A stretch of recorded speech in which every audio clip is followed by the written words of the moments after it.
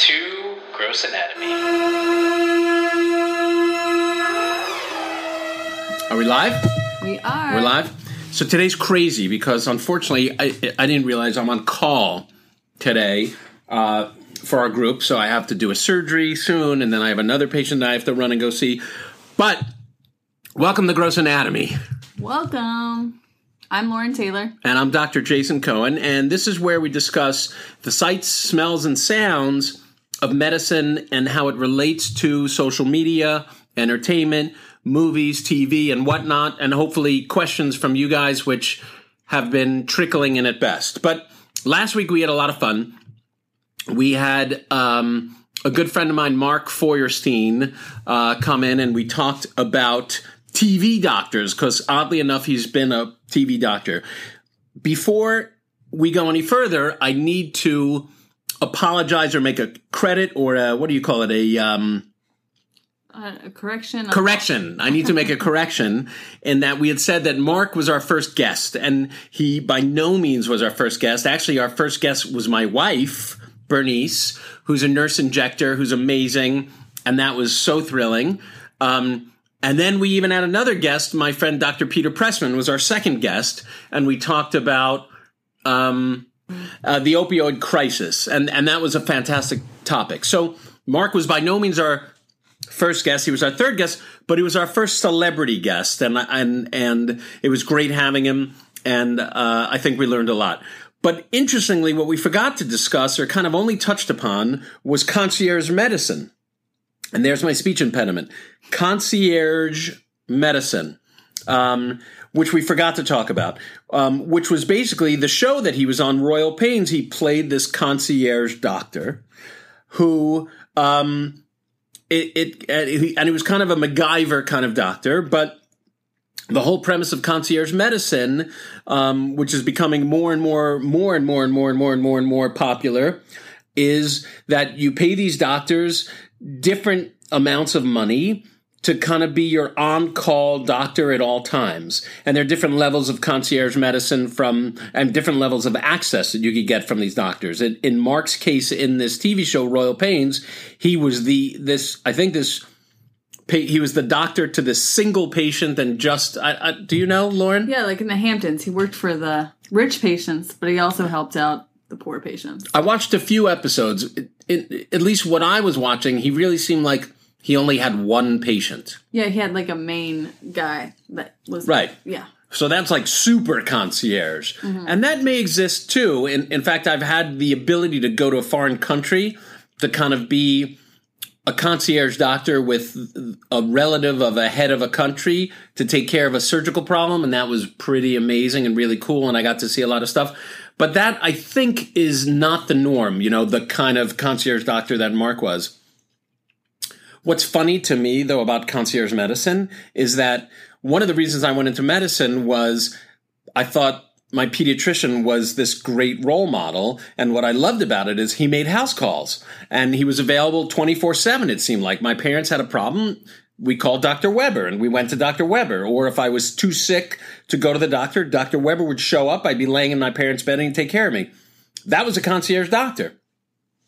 Well, because of medicine today, unfortunately, that kind of doctor really doesn't exist anymore, because there's too many demands on your typical regular doctor between the amount of paperwork and administrative work.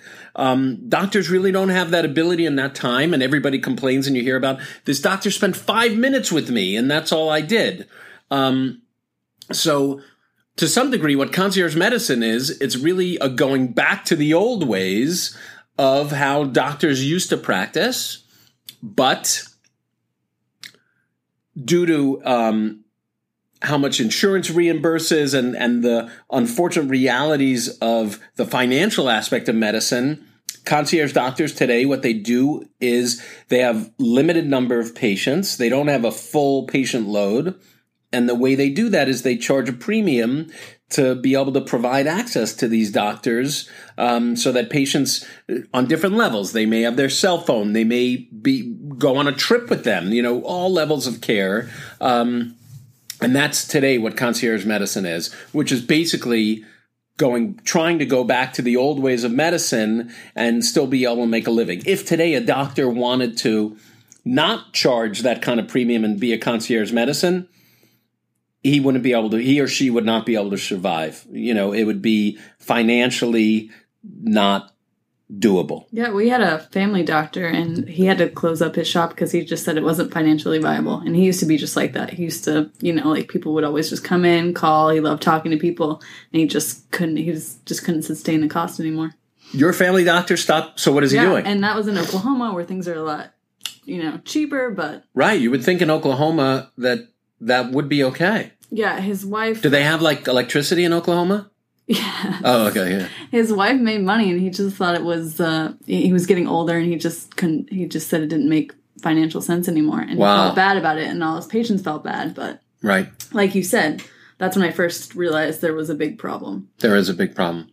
And, just as an aside, it's one of the myths of doctors, that everybody thinks these days doctors are so rich, and the reality is doctors can make a living, but it's certainly not an amazing living. And these days it's comparable to any worker, in terms of really what a doctor's making, unless they're working the equivalent of 3 jobs in terms of hours, really, to make it work.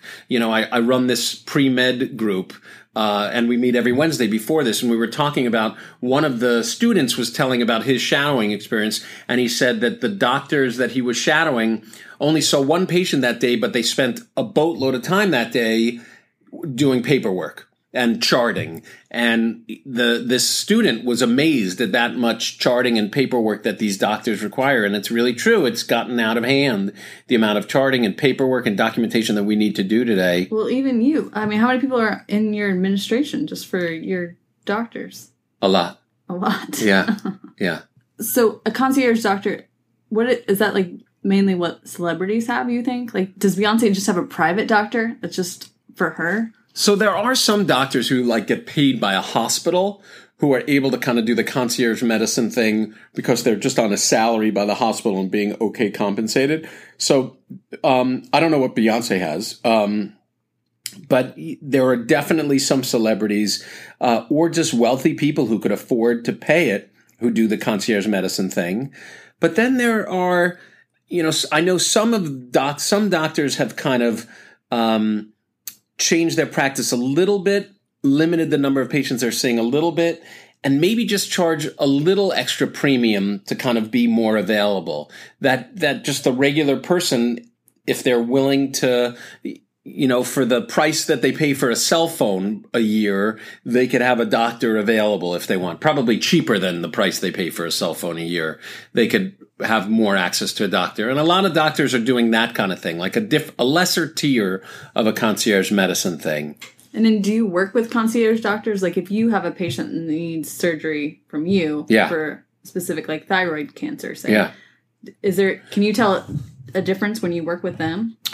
Well, the concierge doctor, yeah. So I do work with some concierge doctors, and then I work with a lot of doctors who kind of try to give a concierge level of care. And then my group, we surgeons, we really, while we're not concierge doctors, we really try, in terms of paying a premium to see us, we really try to be concierge doctors in terms of old-fashioned level of care. And there are some patients we'll give our cell phones out to, and there's some patients rarely we'll even make house calls to, and different things like that. But there is a difference in care, not so much in level of care, but there's a difference in level of attention. I mean, there's some patients I have who have the concierge doctor. That patient goes to the ER for anything. That concierge doctor shows up. No matter what time, that concierge doctor is in the ER with that patient. Even if it's not a what's it called problem, they're calling me if the patient needs a surgery, and they're there, making sure everything gets taken care of, which is pretty interesting and pretty cool. Nice. Yeah. Doesn't it annoy you? Does it annoy me? Yeah. That doctor's there, or that they're getting paid really well? I don't know. A little bit of both, maybe. No, I actually like having them there because that way some of the headachy stuff that I don't want to take care of, the administrative stuff, they're more than willing to deal with and do. So it's a little bit of a help, and helping coordinate other stuff I don't have to worry about doing. So that's nice.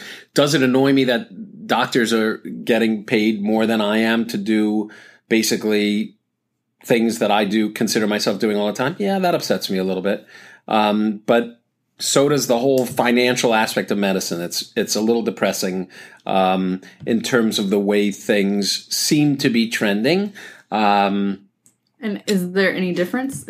Are things getting any better? Or is it getting worse? Things are getting worse, but things are changing so much so that I think it's going to be like a public school, private school kind of scenario. So patients, or like if you can't afford a lawyer, the court will appoint you a lawyer. But then if you could afford a lawyer, you could pay for your big time lawyer. And I think it's going to kind of turn into medicine is going to turn into public school, private school, or court appointed lawyer and, other lawyer. And I think that's what medicine's going to be. So there's not even a middle class in medicine. Maybe. I don't know. It's interesting. To check out Bernice's episode, Dr. Cohen's wife, and she talks all about Botox and fillers, and it's very educational. It is episode 4. You can go to grossanatomypodcast.com and take a listen, or you can find it on iTunes or SoundCloud. The interesting thing about that is that was stemmed by the reason why we had that talk was it had to do with, I think we were talking about Kylie Jenner and her lips and everything. Yeah, she got the filler out. Right. But I heard on the radio today or this week or something that the Kardashians are like ridiculously some of the richest people in the world for doing nothing. And that as a doctor frustrates me. That depresses me just as a human being. Yeah, I guess so. To be honest. And then we also did an interview with Dr. Peter Pressman. If you'd like to check that out, it's episode 5. On opioid addiction. Yes. Thanks, Lauren. Thank you. Thanks for joining us on a very recapped, short, but sweet episode of Gross Anatomy with the telephone ringing in the back. Send in your questions. That's it for this week. Thanks for listening to Gross Anatomy, and be sure to subscribe to our podcast on iTunes so you can check out more episodes on the evolving sights, smells, and sounds of medicine.